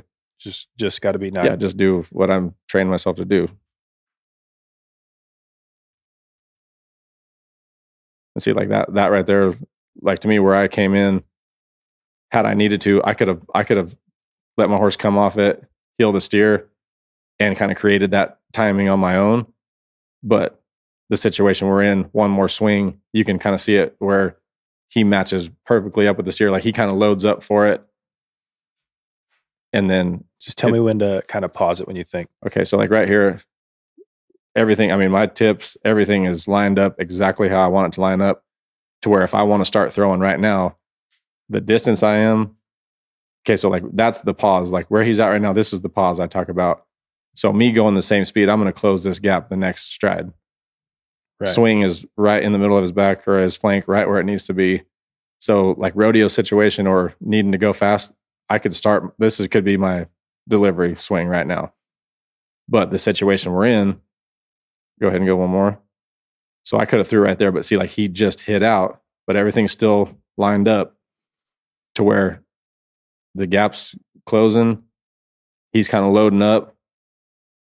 Now the steer's lined out to where this is like wherever. Okay, see, like right there, that's what I was talking about, my loop being kind of waiting on, or back it up one real quick. Let me know when. A little bit more. Basically when my elbow, or when my hand's like an L. Okay, so right here, like my elbow, my elbow's leading, right? Yep. So where it's at, it's like, see how far, like how much of my fingers are sticking out from my bottom strand. So the tightness between here, that's just that pull of, I'm letting my tip lead my hand around from this point on. So like when you'll go ahead and go one more. So basically my elbow's where it's at. So it'll extend out from my elbow waiting. So like, see, it's a little bit closer, a little bit closed to where like right there, it's dead even. So from that point on, now I go with it. So my elbow has been in the same spot for the last 3 frames, right? Yep. And so that's what I meant by, it's almost like a 2-part. It doesn't actually go elbow out like that, like a robot or something, but the elbow, once it's done, you start it, it's done. It does extend kind of in one motion from this point on. Yeah, your elbow hits, your elbow creates like the change in momentum. Right. Yeah, that's what okay, go ahead and now we're going to bring it down. Yep. And then it's like, say like landing a plane from that point on. Like that's the landing gear. Yep. Now you've sent the momentum of your rope down to the feet. Right. Now your hand is waiting on your tip, and then you're guiding your tip and of your rope. And the main reason, like, and I've like, there's been lots of times, like, I don't know if you ever see me, like almost going to throw and then pick it back up at the last second. Yeah. This is why you can do that, because it's like that's in a position right there where all I got to do to take another swing is not let go. I can pick it right back up if something, like if the steer did change, or say he goes from what he's doing right now to a trot and I need to feather it out there a little bit more where my top strand is at, I can just open it up. You know, I can send it farther, cut it off, do whatever you have to do if you have it lined up like it is right there. Right. West Texas Open, I seen you do it. No, Super Tuesday, I seen you do it with Clay. You didn't catch him, but it was like the steer washed out, the one that fell down. And he fell down, and I was like, the fact that you could hold on to your rope and then it was still pointed in the right spot. I know he didn't really like come out of it clean, but I was like, when I seen that, I don't think I've ever seen a heeler been able to do it and keep their rope pointed at a spot where if he did like bounce out of it, you could have got it down on the ground. Right. Like, you know, so I think that also makes a lot of sense. I remember I could get real advanced on that one if you wanted to. Well, I'm sure we're going to need another rundown. I feel like but I know what you're saying. Like that, and it's weird to me in the moment, like when it happens, because, and I've kind of been this way my whole life. Like if anything happens where I don't think I'm going to catch, like my hand will not open. I can't open it. Right. I might wrap myself up with it or whatever. But and that's where I don't get how your brain and everything works fast enough to do it, is it could be anything or nothing left to do but let go. And if anything feels wrong, like it just won't. You just keep swinging. It just won't open. You know what I mean? And I've whipped them in the back. Like I've done everything and not. Yeah. I mean, and I'm telling them I'm still trying to throw, and now all of a sudden I've got a hold of it still and didn't know that. You know what I mean? Like it just won't open. But I think that's just comes from that waiting to that point to open your hand. Like it's got to. Right. There's the one spot, like it's just basically like a handoff in a relay race. Like that's where you got to be for your relay guy to be able to get it from you. Yep. So don't drop it before that, you know, kind of a feel. But right. Okay, well, I'm going to move us back because we're talking about setting this run up and going the extra swing. And I think one thing that's really important when you talk about them cleaning up, you know, your headers this head horse is great. And your header, I mean, he's one of the best guys going, and he's able to do things. But like one thing, like when you talk about this shot right here, like I just see from my perspective as a header, this angle, if you take him right there, it's really hard for that header to keep all that momentum throughout the face. You know, the steer's still, you know, you're still changing his momentum where he's a little bit stronger, where he'd missed the move just a little bit, and by design. So as he like gets a hold of him, now you can see like from this angle right here. Now he's got the lead. And he's going to really pull him away from you. And that creates a shot where you're not going to lose legs. Right. He's really in a great spot to read, right? Well, and see that's something that like I think about a lot too, is like when you talk about shaving off time or doing whatever, it's just like to me, that's just like catching up at the same time. Like there's times like that right there where me taking one more swing, we're actually going to be faster because I'm going to be able to, like if I had thrown the jump before that, like you said, he was still kind of loading up to do what he was going to do. Well, now that's when the steer's got the momentum on me and I can't stop the steer. Yeah. Like a bad dally. Yeah. Like when he gets, wait for him to get the momentum of pulling, and then I get past my point to where I'm loaded up to come back off the steer. Well, now when I hill him, now I'm pulling the steer back. So where he's got the momentum to face and I'm stopping the steer, well, now all of a sudden that shortens up the distance for both of us to end the run. Well, now you're half second faster all of a sudden than if I try to heel him faster, have to hold my slack a little bit and then slide 6 inches of rope to where the head rope's loose when he faces now all of a sudden. You know what I mean? And that, to me, I think flaggers, especially if they see a loose head rope, they make sure it's tight and then they flag you. It's the worst. And so you go, especially at a rodeo, you might make you might be 4 flat and you're 4-6 now all of a sudden. Yeah. It looks like it takes forever. And so there's certain times where even knowing you need to be fast, like I'll kind of wait, like I'll take a half or wait just a second for that to kind of set up to where you can just blast the finish and then you're 4 flat or 3-9. You know what I mean? You might even be faster sometimes. Well, I think that's one of the most important things that the really good teams do. They have really strong finishes to the run. Right. And they typically get their tenths back as opposed to losing them right there. And I think that's correct heel shots, correct shot selection, headers having really, really good pressure on the steer's head and a lot of control with that, right? And what's funny to me too is like there's times where So this like when you think about the situation, you only have to be 9. So all of a sudden you kind of not really relax, but it's like, you don't have to do anything stupid to be what you are. And then you end up like we were like 7-4 or whatever we were. Well, there's times where when it's not feeling good, it's hard to be 7-4. Like if we would have needed to be 7-4 on that steer, there's times where it's like, man, we're 8 flat or we're no time just because we just couldn't get it done. Where that literally felt like that was a 0% chance of us messing up on that run. And so that's the kind of stuff that I like to have happen like for money, is because it just lets you know like how off you are sometimes. You know what I mean? Like just for your thought process, like how you're perceiving this day or what you're doing that day, how off you can be of what the reality of it really is. You know what I mean? Like you can talk yourself into this is as hard as it can possibly be, or you can talk yourself into relaxing and just letting it happen in front of you. And it's not that hard sometimes. Yeah. Because that day wasn't easy. No. You know what I mean? But it ended up feeling that way because of just the mindset of what I ended up being in. You know what I mean? And that I think that there's a lot of money that you cost yourself, over time by being the other way and letting just what you yourself are thinking like lead you into stuff you shouldn't do or wouldn't normally do. You know what I'm saying? Yeah. Do you look at that like, let's say, for example, like you might miss one taking one of those shots that might be a little bit more aggressive. How do you try to look at those in a way that it kind of makes sense? If you like, for example, if you miss one and the roping's fast and you took a shot and I really can't go much further past this point. How do you try to look at that? Like to me, the only times that's okay is if it's towards the end.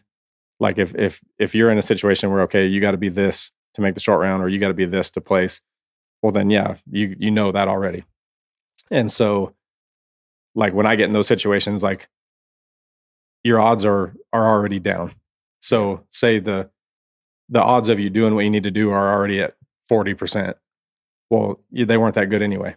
You know what I mean? So to me, the only time I would be mad about something like that is if I'm too slow. Like if I know what I got to do and I take another swing and now I'm a half second long. Well, that was stupid. Now I'm mad because I went past the point of, I ran off the cliff. You didn't even give yourself a chance. Right. Yeah. You see the cliff and you just run off the end of it anyway. Just keep going. And that's like, essentially that's the same thing by missing those steers early in the roping, is you're running off the road, driving off the cliff without even needing to. Like, right. Yeah. You went this way when there is a cliff over here but the roping is over there. Yeah. Yeah. Like the only times I get mad, if you see me mad at a roping, it's because I did that. Right. Like I'll get ahead of myself or something like that and think I needed to do this and throw. And then I realize, like that wasn't, I didn't need to do that.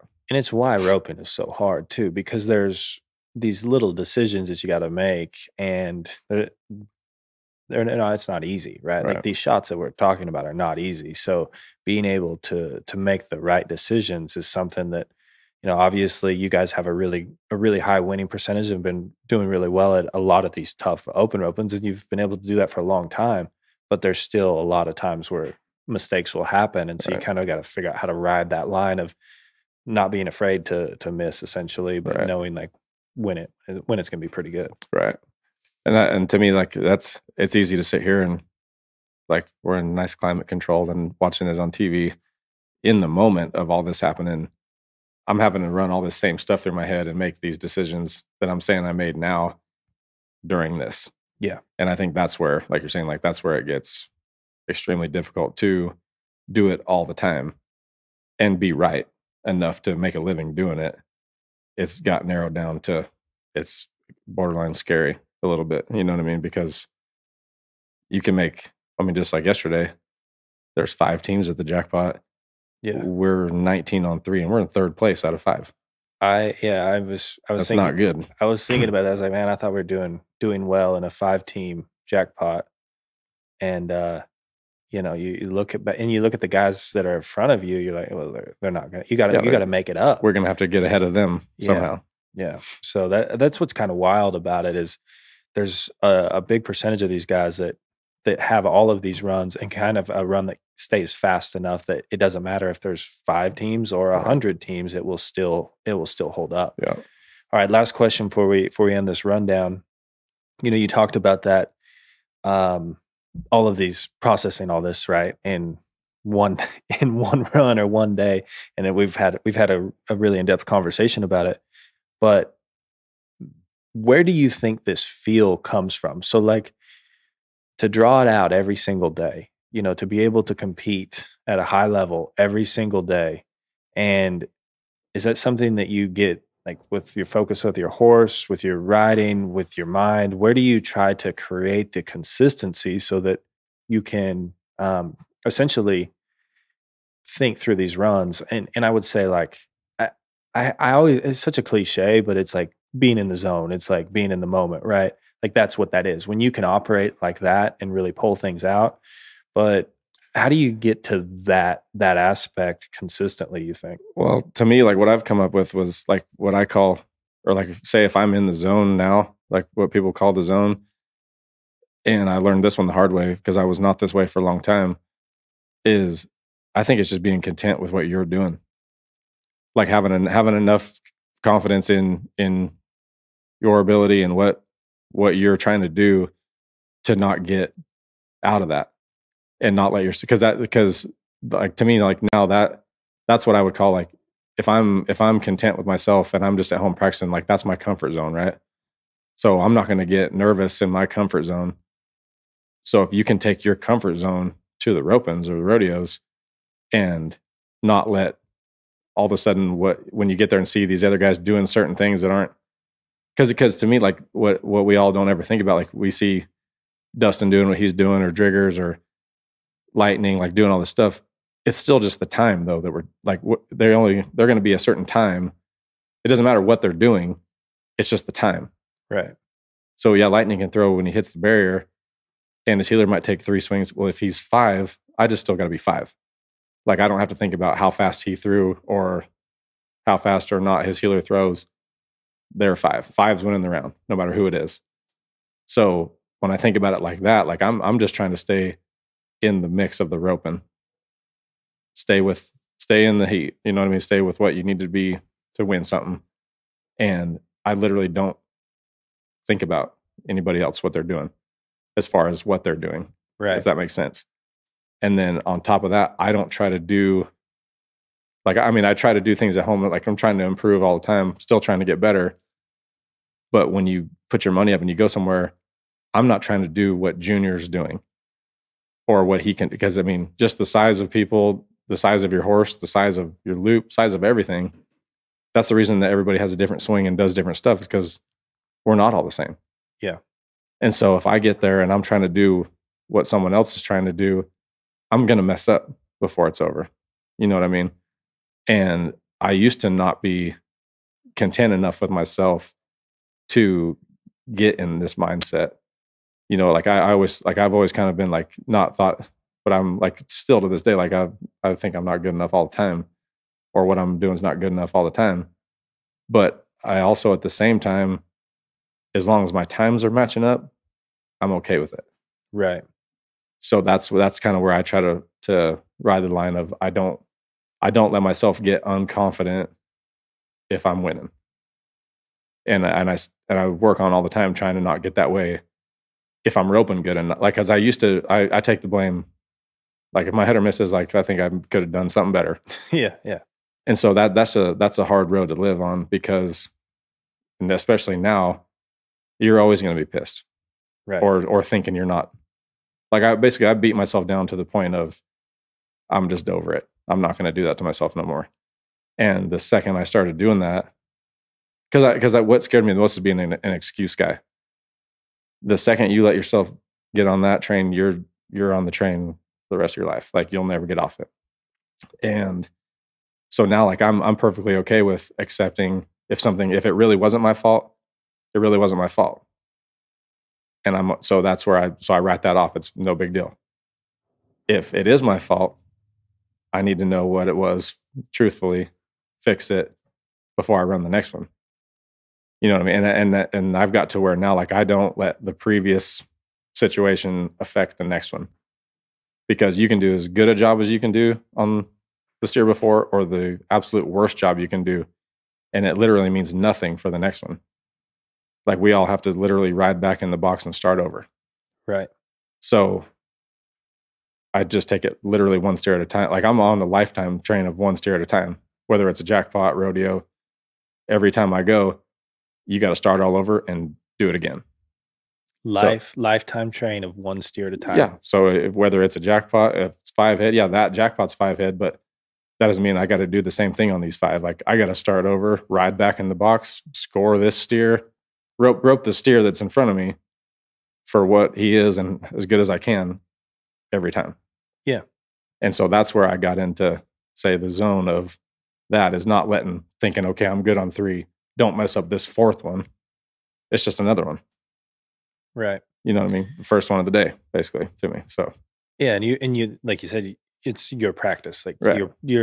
You've created the right practice situations where you know what to focus on, know what to do, and that's so you know your job. Yeah. You've defined, like, that's literally been this whole thing. I'm like, man, this sounds like Belichick right here. We got to do your job, and I think that's really important to understand, right? Is what your task is, and then how to focus on that. It makes a lot of sense. Right, and not being so hard headed to where you don't think, or you think, I'm going to do this and this is what I'm going to do today. Like, I'm going to throw right here. Well, you shouldn't throw there if he's not ready to be roped there. Yeah.